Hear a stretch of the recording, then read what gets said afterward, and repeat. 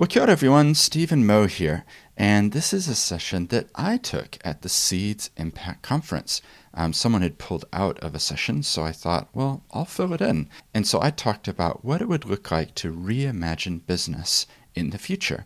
I hope you enjoy it, and if you do, why not share it with one other person who might appreciate the content as well? And don't forget, there were 27 sessions at this event, so you can find out a lot more information at theseeds.nz or at seedsconference.nz. The links are in the description. All right, we might as well get started, Pete, I think, and people can Why not? join as we go. Yeah. So, kia ora koutou, everyone, and welcome back to the Seeds Impact Conference. For anybody joining the Curry Room for the first time, my name's Pete Howard. I work at the Centre for Entrepreneurship, and I've got the unenviable thing of introducing the real host of the Seeds Impact Conference and true sower of seeds and impact in the world, Steven Moe. Steven, thank you so much for today. Personally, I can say really enjoying the conversations and the people that you've brought together. And so you're going to be leading us off on a conversation around reimagining business and the impact tree paradigm. That's right. Thank you so much. Tēnā koutou katoa. Hi, everybody. I want this to be interactive. So I would love it. You know how to use chat. Drop me a message, disagree with what I'm saying, give me a different perspective, ask a question. I would love it if we're able to interact. You know, if we were in a room, it would be quite different, right? Like we would be sitting around together. So let's just imagine, take a moment to remember where we are and imagine that we're all together. We're actually physically together as well, because I feel like there is a connection. We're using the best of technology to bring our minds together in this moment. So I am going to share with you some of my reflections about the future of business. The context for doing this is obviously I was pulling together the program and there was another session that was planned and it was pulled out. And I thought, actually, I have some things to say as well. So I'm going to slot myself in here to be able to share with you. The context, I want to come back. Some of you were at the start of the day. And remember, I held up an avocado and I asked what the potential was. And it was the seed within. So I can share with you that the avocado has fulfilled a dual purpose because I ate it for lunch. So we're left now with the seed. And that is the seed that was in the avocado that I used as the image. And at the beginning, I introduced, that's actually an avocado tree growing in my office that I grew from a seed like this. And to me, that's a metaphor, a picture of the fact that seeds are one thing, but they need conditions. They need certain things to grow. And, you know, if you look at a seed, it's what I'm all about, right? It's my main metaphor in life at the moment, Seeds podcast, Seeds conference. But that, you know, isn't it magical? Like you literally place that in the ground or you give it the right conditions and it will grow a tree. And I think when it comes to companies and businesses, we have to give them the right ingredients as well. We have to give them the right conditions to be able to grow. So I'm going to be sharing with you a little bit about this. The context behind this, I think it's important that you understand just a little bit of my journey because it actually does relate to the topic that we're going to talk about. So I have an accent, but I actually grew up in Aotearoa, New Zealand, went to University of Canterbury, worked at the time, the largest law firm in New Zealand called Russell McVeigh in Wellington for 3 years. And then I left New Zealand for 11 years. And I worked for one of the largest law firms in the world called Norton Rose Fulbright. I was in their London office, I was in their Tokyo office, and their Sydney office. So the deals that I've done in my past, never on my own, it's literally dozens of lawyers working on deals. The biggest one, I think, was about a £2 billion deal, which is at the time was about a $4 billion New Zealand dollar deal. So I'm just giving you the context of my own shift of thinking I've evolved over time. So who I was at the start of my career is quite different to who I am today. And I hope that you take encouragement from that, because we can all be learning and growing and realizing that there's different ways of looking at things. And I want to share with you a little bit about some of the thinking that I'm doing right now. So when I got back to New Zealand, that was in 2016. I arrived in this law firm called Perryfield Lawyers, which I'm sitting in today.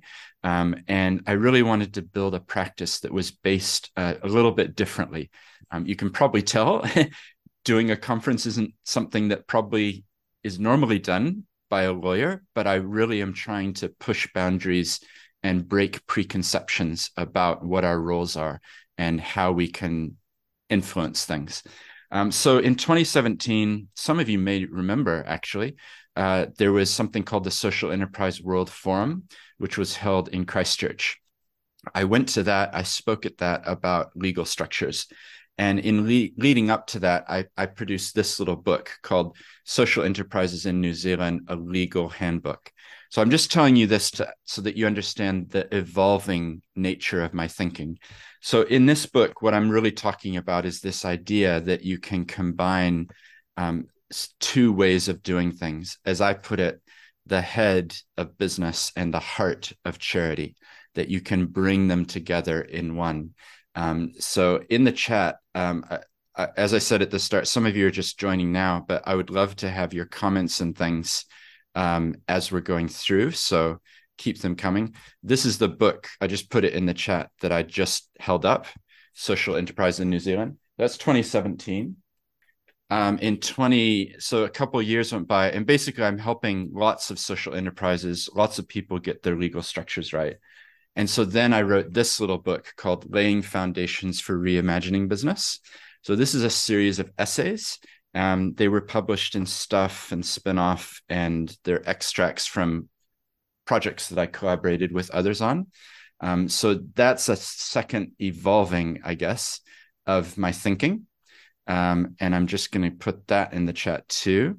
As you can tell, I like to open source things wherever I can. So those two books, but it's an evolving. So I was in the corporate bank, big transaction world. When I got back, essentially, I see someone's comment in the chat, what caused the change? Essentially, I realized in a way that I was halfway through my career.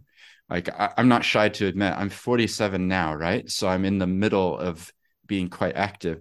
When I got back to New Zealand, I was about to turn 40. So it was about 7-8 years ago. And I realized that time goes by quick, right? When, you look at a decade and it's gone, the days go slow, but the months go fast and the years go even faster. So I realized that I wanted to look at the second half of my life, at the second half of my career. I'd done a lot up until that point, probably about 15 years of work, actively working. And I thought, how can I reinvent myself to be focused on impact and purpose? So it was a conscious choice and a conscious decision that I'm going to do what I can to reinvent my career, to be focusing on impact and purpose. So that's what then led me down the road of, oh, there's this thing called social enterprise, and what would that be? And fortunately, this firm has had a long-standing, amazing legacy of acting for charities and acting for purpose-driven organizations. So it's kind of a natural slot that I came in and said, I want to expand and grow this area. So that's been the evolving. So social enterprise in New Zealand, 2017, and then 2021, laying foundations for reimagining business. And I viewed that as laying some thoughts and conceptions of what business could be in the future. And that then is leading to this document here, which is called Reimagining Business, the Impact Tree Paradigm. So this has not been shown to anyone, like literally no one has seen this document, but it does exist as, I guess you could call it a manuscript or a book. I'm debating what I do next with it, is where I'm at with that. But I wanted to share some of the things that I've been reflecting on. If we wanted to reimagine business, what would that be? What would it involve? So I hope you'll indulge me. I'm going to share these thoughts. I want your comments and your questions in the chat as well. So I want to go back in a time machine, though. Let's go back 400 years, 500 years. how many companies existed? Like, just think about it conceptually. Well, wait a minute. There wasn't really the concept of companies. It's a relatively new invention. In fact, you could even say it's a fiction. We make them up. We make companies up. They do not exist. The biggest company in New Zealand at the moment, Fonterra, I can't point to it and say, oh, look, there's Fonterra. It doesn't exist. The reason that they were invented was to encourage entrepreneurship. Because up until that point, just imagine that you are really good at baking. You're going to set up a bakery. You put everything you own into setting up the bakery. So this is like, 1750s or something. If it didn't work out, what did you lose? You lost everything. Everything was built up in that enterprise, that business. So companies were made to create a fiction, which is limited liability. So if I set up a company, it's different to me as the founder. It's different to me as the shareholder or the director. So when I come to think about it, the statistics are there's about 800,000 companies in New Zealand right now. I looked it up, and MB, you can get that information. That's a lot of companies, right? But if they're a fiction, and if we made them up, that means that we can reinvent them as well. That means that we can reimagine them and their role in society and what they're there for. So my way of thinking has evolved over the years from being just accept society and companies and how things are today. And now what I'm trying to do is imagine, if it's a fiction, if we made it up, and if we reimagined it, let's get a blank piece of paper. We don't know what they are. We're making it up from scratch. What would we build in? What would we bake in? What would we require of companies if we said from the beginning, we don't know what they are? Like, I don't think that we would land where we have landed. And the interesting thing to me, if you think about it, like, I don't want to get too philosophical, but how many of you listening to this will be here 100 years from now? Unless there's some babies in the room, I don't think any of us are going to be here. So the challenge is, can we project forward and imagine it's 2123? Can we imagine, is our ability to imagine enough that we could say, what will business become, or what could companies become? And then based on those insights, could we reinvent and reimagine what they are today to get us on the track so that we're headed in that direction? So that's the basic premise or the challenge that I want to be talking about. If we were reinventing from scratch, what would we bake into these things? So the other thing that I want to mention, so I'm going to go into what I think they should have. But before I do that, I do feel like we are in a time. How many of you have been to the beach and you lay out your picnic blanket or something and you start having lunch, or, you're sitting there, and then all of a sudden you notice the water's getting closer. The tide is coming in. Things have changed. I do feel like right now there is a moment of change. There are things which are happening which show me that the tide is changing, that the water is moving. And I take great encouragement from that. I mean, some of you may be wondering about this conference and why I'm trying to pull it together and things. It's because I want to encourage more thought and dialogue. The sessions I've been in so far have been really stimulating and made me think about my role.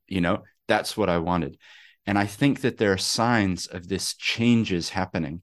So some of those examples, and particularly in an Aotearoa New Zealand context, one really easy one to point to is that if we talk with our iwi brothers and sisters, Te Ao Māori has had conceptions which are far greater than a Western mindset when it comes to companies. So some of my iwi-based clients, they'll talk about a 500-year plan. 500-year plan? Really? For a company? That's different. And I think there's a recognition. The reason why I mention it is I think there's a growing awareness that Te Ao Māori and different conceptions of the world that are not based on a Western individualistic perspective are actually able to offer us a lot of wisdom, not to be colonized, not to be pulled out the principles from, but to actually be recognized and to realize that there is a different way of thinking, a different conception. So that's an example to me of a change which is happening. And I think it's happening across society, which I take as a real encouragement. Another example, there's a session happening right now, so you're missing it if you're talking to me, but there's a B Corp panel happening. So Tim and Lauren, they're talking about benefit corporations, B Corp. So that's a different way of conceiving the company. It's a private certification system, which allows you to get credit. You get a certain number of points. And if you get a certain number of points, you can call yourself a B Corp. So, a couple of years ago, I remember when there was like 15 of them. Oh, there's 16 now. It's grown a lot. Now there's dozens and dozens and dozens of them. And you've got Kiwi Bank, Sinlay, Kathmandu, like more mainstream companies on board with the concept. So that's another example to me of companies waking up to the fact that actually this different ways of thinking about our role is really important. The other example, this is kind of a detailed legal one, so bear with me, but Dr. Duncan Webb proposed changes to Section 131 of the Companies Act. The Companies Act says you have to act in the best interests of the company, but it's now been changed. Did you know this? About a month ago, it came through, and now it says when deciding what is in the best interests of the company, directors may also consider ESG issues, so environment, social governance issues. So that's now a change in legislation. It's another example of the tide changing, of the mood changing, and us wanting to require more from companies. There's lots more examples, but the final one I'll give you is impact investing. So this is a new way of conceiving financial investments that says it's not just about the financial return, it's also about the impact that we're going to have. There's a lot of wealthy people, a lot of foundations. Some of you know that I'm advocating that big foundations or charities that sit on lots of money, they need to revise their statement of investment objectives and principles so that they're able to invest in impact as well. And it is happening, though. So another hat that I wear is I've been the chair of community finance. So we've now raised more than 150 million for social housing. We've done that by tapping into KiwiSaver providers like Simplicity, Generate, and Pathfinder, and tapping into philanthropic funders. So it is happening. There's a big shift of thinking and change when it comes to thinking about the role of money and where you put it. So that just to make it simple for you all, I did a paper for the Center for Social Impact on impact investing, which is just a free download. I'll try and find it and add it in later. But what it is if you have money in a bank account and it's earning interest, is it a better use of that to have it sitting in a mainstream bank where the profits are, let's face it, heading offshore, or to put it into what might be called a social enterprise or an impact company, and know that what you're doing is not only going to get financial return, you're also going to have impact through your investment. So those are some examples of the tide that's changing, of the shift that I'm seeing. And I view that all as a positive thing. I think that the way that it's going to start emerging more is it's going to be like a wave heading towards shore. So more change. And the question is going to be for companies, are you going to let the wave wash over you and smash you down with the rip? Or are you going to stand on your surfboard and ride it into shore and go smoothly forward? because companies that embrace the change and embrace a bigger conception of their role in society, I think those are the ones that are actually going to be surviving. So that's what I mean when I'm talking about a tide of change or things that are changing. Like it's more than just a little hint here or there. I think there's real shifts. The other thing is that I think offshore, if you look at the UK, they now have a community interest company. If you look at the US, they've adopted different forms of benefit corporation legislation. So it is actually legally changing. My challenge here in Aotearoa, New Zealand, can we learn from what's been done overseas? Can we reflect on it and then jump over the first generation models to introduce a truly new way of looking at the role of a company in a New Zealand context, in Aotearoa, where people would look at it and say, that's a template for 100 years from today. So I realize that's quite a lot of background, maybe a little bit of philosophy. The one other philosophical point is that some of you, I'm sure, have heard of Milton Friedman. Some of you haven't. He was an economist in the 1970s. He wrote an essay which espoused the idea of shareholder primacy. In other words, the company is primarily here to generate profits, to reward our shareholder. What the shareholder does with those profits, well, I think his assumption was that that person then distributed it somehow miraculously out, so it was a fair distribution. What we know is that that doesn't happen, that the wealthy get wealthier, and that there isn't just an automatic redistribution. But the point is that Milton Friedman had a philosophy of companies, which then has pervaded our thinking.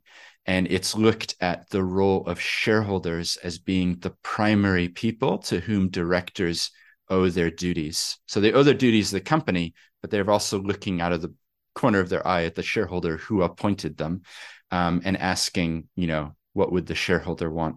So I think what we need to do is have a reconception, a reimagining of business. So that's what this little book that I'm pulling together is talking about.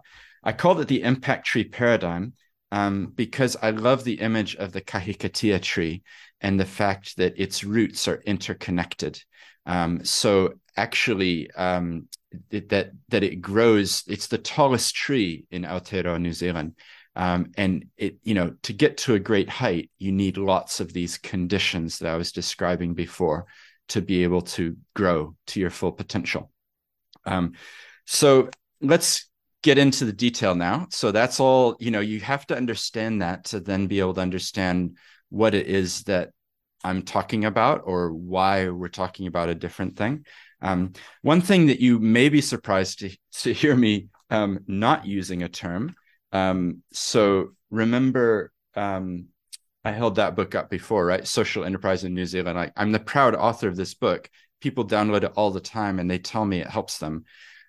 But I don't use the word social enterprise anymore. I have shifted to using the word impact enterprise or impact company.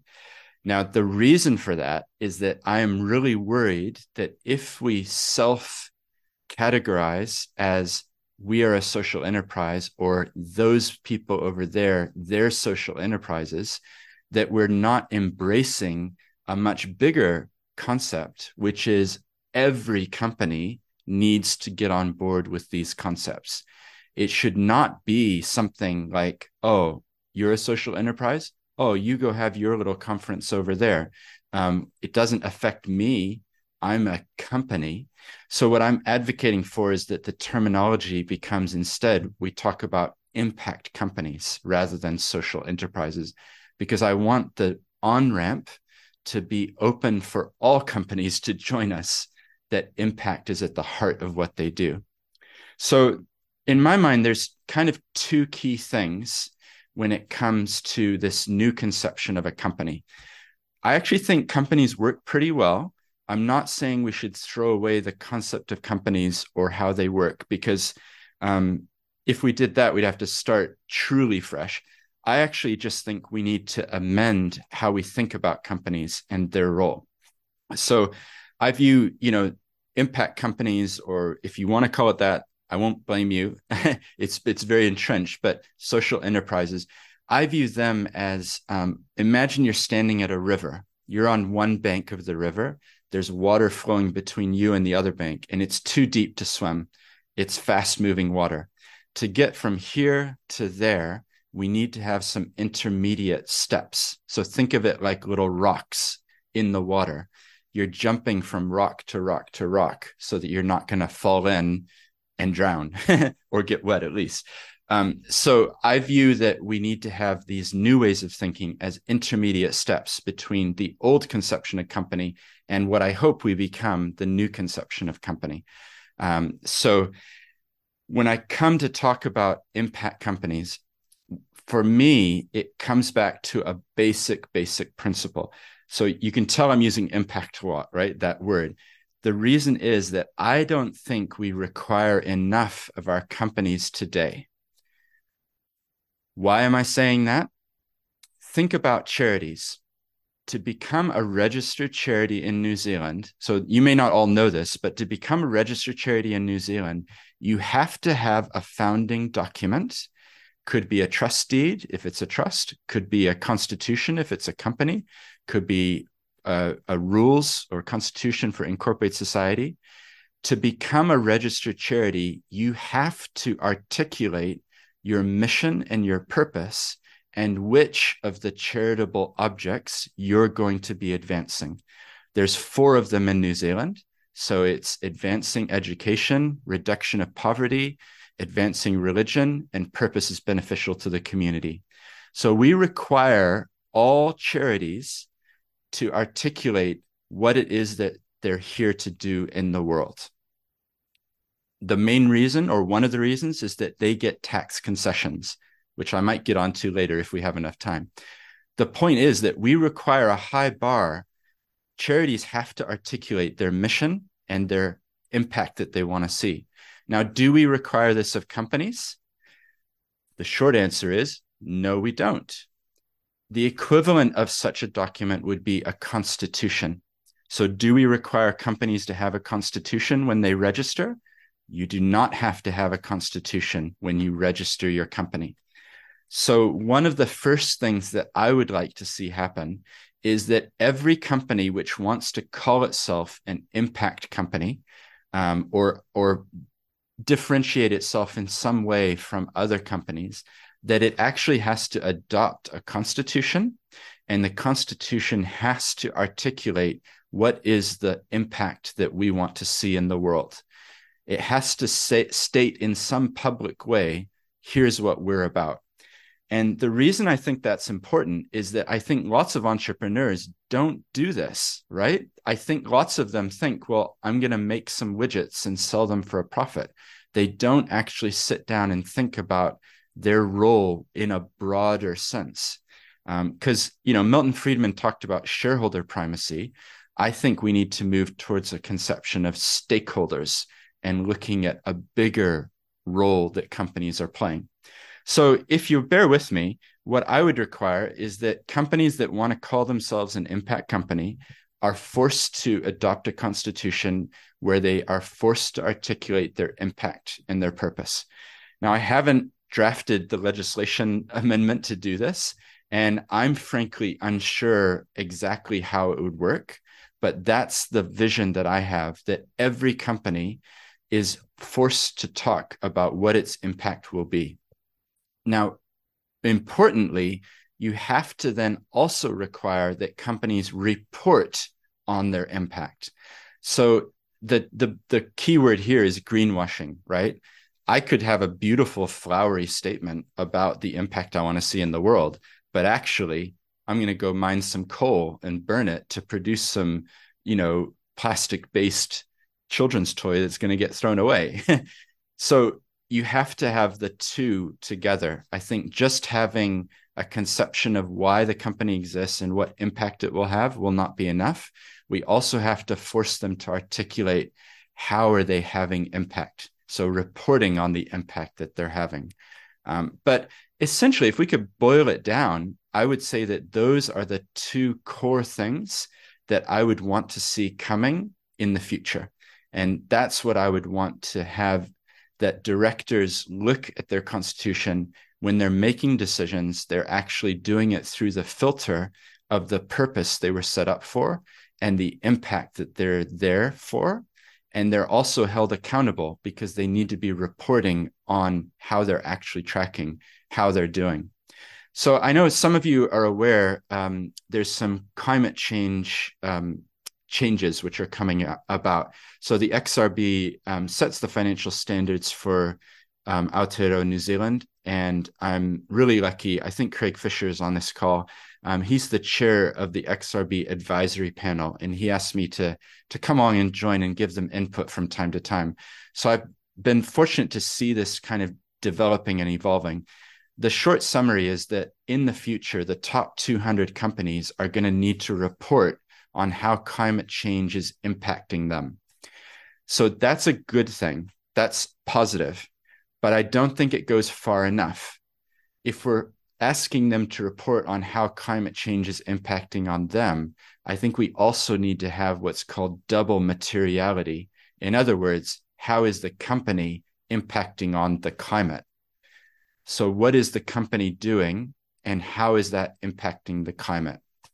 I know a lot of people are going to throw their hands up and say, well, we can't require that of companies. That's going too far. But the world is burning outside our window. This has to happen. So that's where I would then see it heading, is that what's been introduced for the top, that's only for the top 200 companies that they have to do this. I think in the future it will filter down and all companies will need to, but I think we need to go even further and actually require companies to be talking about what it is that they're doing in the world and the impact that they're having. Because I don't know about you, but I've definitely seen greenwashing. I did an article for Spinoff recently talking about a superannuation fund in Australia. They set up a great fund. Hey, Pete, would you like to invest in the Sustainability Plus Fund? Well, sounds great. Sustainability. I'll put my KiwiSaver into a Sustainability Plus Fund. Actually, read the fine print. It invests in coal mining. It invests in alcohol production. It invests in gambling. Probably not what you thought you were getting when you went and put your money in a Sustainability Plus Fund. So it's an example, a real example. The reason that we're aware of it is that ASIC, which is the regulator in Australia, has recently brought a case against that superannuation company and said, there's no credibility here. You can't say this and do that. So increasingly, I think where we're heading, if we're reimagining business, is requiring people to be talking about the impact that they're having. Not as in, oh, the climate is affecting us, but how are you affecting the climate? So I hope that that's clear. I'm not trying to go into all the details. There's lots of things that you could push me on. You could say, yeah, but the impact could be, I want to make as much money as possible. I guess so. I haven't gotten into all of the permutations of what it would look like, but I think if we're requiring, if there was a new legal conception in Aotearoa New Zealand, where you could actually say we are an impact company, similar to how you say we're a B Corp, and it was actually authorized through Companies Office that you had qualified, then I think we need to require them to be talking about what they do. B Corp, just so you know, they do require you to change your constitution. There's set wording that they require, which talks about what it is that you're achieving as a company. So it's not, none of this is actually that out there. Like, it's on the way. I just want to help accelerate it and have it come more quickly. So those are some of the thoughts that I wanted to share with you. One of the other things, and I'm just going to jump into the chat here because I know there's a lot of comments, which is great. I love it. One of the other things, though, is I'm not saying, I think it's really important. Sometimes when I talk with entrepreneurs and people, they assume that I'm saying you can't make money or you can't have profit. In fact, I'm in favor of profit. Profit to me equates to sustainability, and we want stable companies. So what I'm saying is that profit is a good thing, But the problem with profit is that and I'm stealing an image here from someone named Israel Cooper, who was on my podcast. He talks about profit being like blood. You don't want not enough blood in your body. You need a certain amount of blood. You need a certain amount of profits to survive. But you don't want too much blood in your body. That would kill you as well. You need just the right amount of profits. So it's just, I don't want to come across as like it all has to go to charity. I actually think it's fine that we pay off mortgages, that we are able to make money, and that's to be encouraged, just to be clear on that point. So Pete, what I might do with the last time remaining is jump into the chat. I hope that was helpful, just to give you guys a download on what I'm thinking about at the moment, and how it might look in the future. I hope that we can reimagine the business and what it would be that it could become. So Pete, I know you've been looking at the chat. Maybe do you mind helping me a little bit? Is there any questions that have jumped out to you that we should answer? I see here Sarah said blood circulates, which is what profits should do. I agree. That's a great point. I might, while I'm having a quick browse through, Stephen, I might lead and just ask you around kind of with our current business structures, etc. we have, and we see the many purpose-driven entities at the moment almost having to make the choice between being a charity or a business, or creating more complex hybrid structures, which become quite challenging, right? How much of that is becoming a barrier and a hindrance towards this more sort of impact-driven, purpose-driven businesses we might want to see in the future? Yeah, I'm glad you raised that, because there's so many different aspects to this, right? In actual truth, what I'm often doing is saying, what are the tools available to us? Charity is one tool. Company is one tool. Let's use them to our advantage. So very often I'm setting up dual structures and hybrid structures that reinforce each other, so that funding, the lifeblood, the profit, right? The money, the blood that keeps the organization going, can be sought from philanthropic sources or donations or whatever, from government, and also from profit. And as an example of that, I've helped a building company, which is very profitable, set up a for-purpose charity, which is about reducing homelessness. Natural synergy with their for-profit arm to do with their for-purpose side as well. So I'm doing that quite a lot, and you have to have both. One of the most interesting ones, some of you know I'm involved with Edmund Hillary Fellowship, and I met two amazing guys in that, and they have a company, and the opening sentence of their constitution, are you ready for this? This company exists to serve Papatuanuku, Mother Earth. I don't think that's been written in a constitution of a company before, right? Like, that's really a broader conception of what it is that we're talking about. But I've had really lots of fun writing that constitution, because we then go into a lot of the detail of like, what would a new type of company be that actually had a place in the ecosystem that was bigger than profit driven. So yeah, now to your particular question, it can become a fork in the road. Sometimes you do need to say, I'm going to go this way or that way. My encouragement to all of you entrepreneurs is sometimes mission and purpose has to be kept central. So don't let the structure get in the way of achieving the maximum impact that you can. So that might mean that you need to go down a charity road, or it might mean you go down a company road. But what I would suggest is that if you did go down a company road, and if you were clear on your purpose and your impact, you will attract like-minded investors. Remember the wave that's coming, the rising tide. You will be able to attract them because you will echo with them. You will resonate with them in a way that traditional companies will not. So you have to be brave to articulate this stuff in your constitution. What VC is going to invest in a company that says we exist to serve Papatuanuku, Mother Earth?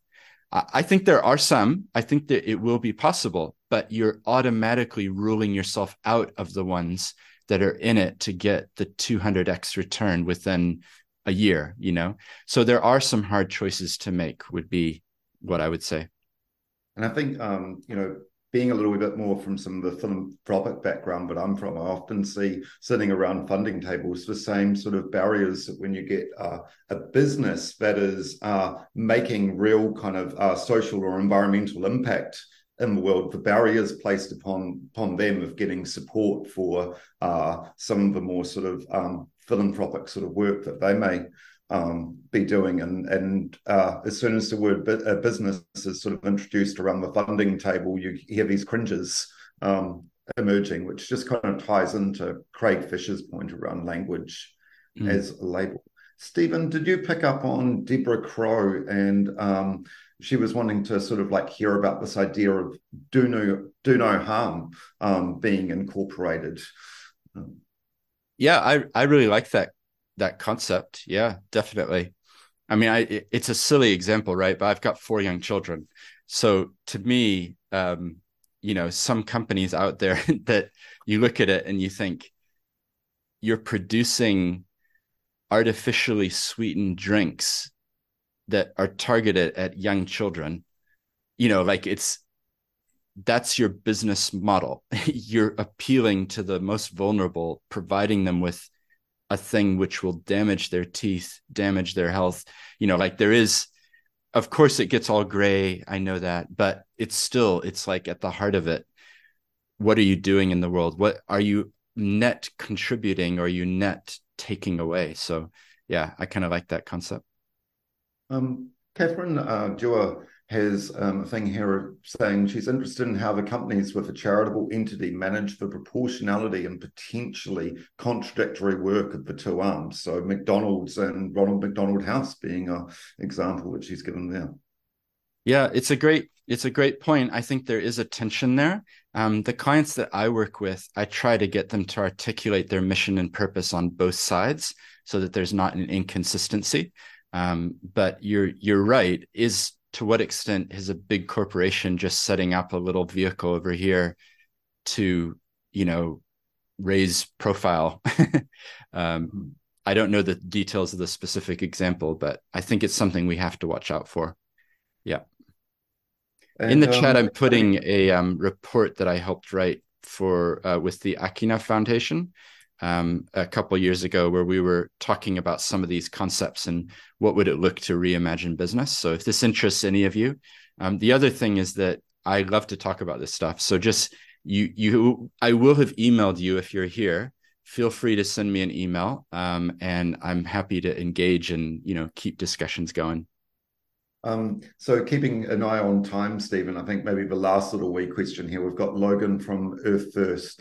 Can nature own a share in a company? I think it's nearly there. I did a paper with 2 Canterbury University academics about nature and governance and how that works, because in New Zealand, we've granted legal personhood to 3 forms of nature: Wanganui River, Te Urewera, and Manganui, Tauranga Maunga. So I think in the future it will be possible that nature could actually own a share, and that's the company that I'm working with, and I'm sure they won't mind. It's Alimentary Systems. So Matthew and Harman, we're working there to build a charitable trust or some way that nature can be represented as an owner of the company. So we're still, but it hasn't been done before. No one's done this stuff. So it's quite fun. We're making it up as we go, but that would be my answer.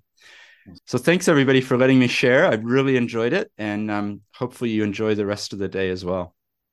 Stephen, thank you so much for sharing. I think personally, it gave me a little wee bit of moment to reflect just how far we had come from sort of the terminology around social enterprise into impact driven, and really what I see as the tidal wave, waval shifts that are emerging there. Well, I hope you enjoyed those reflections from me on reimagining business. If you did, then why not share them with one other person? And there's heaps more information at theseeds.nz. Until next time, ka kite anō.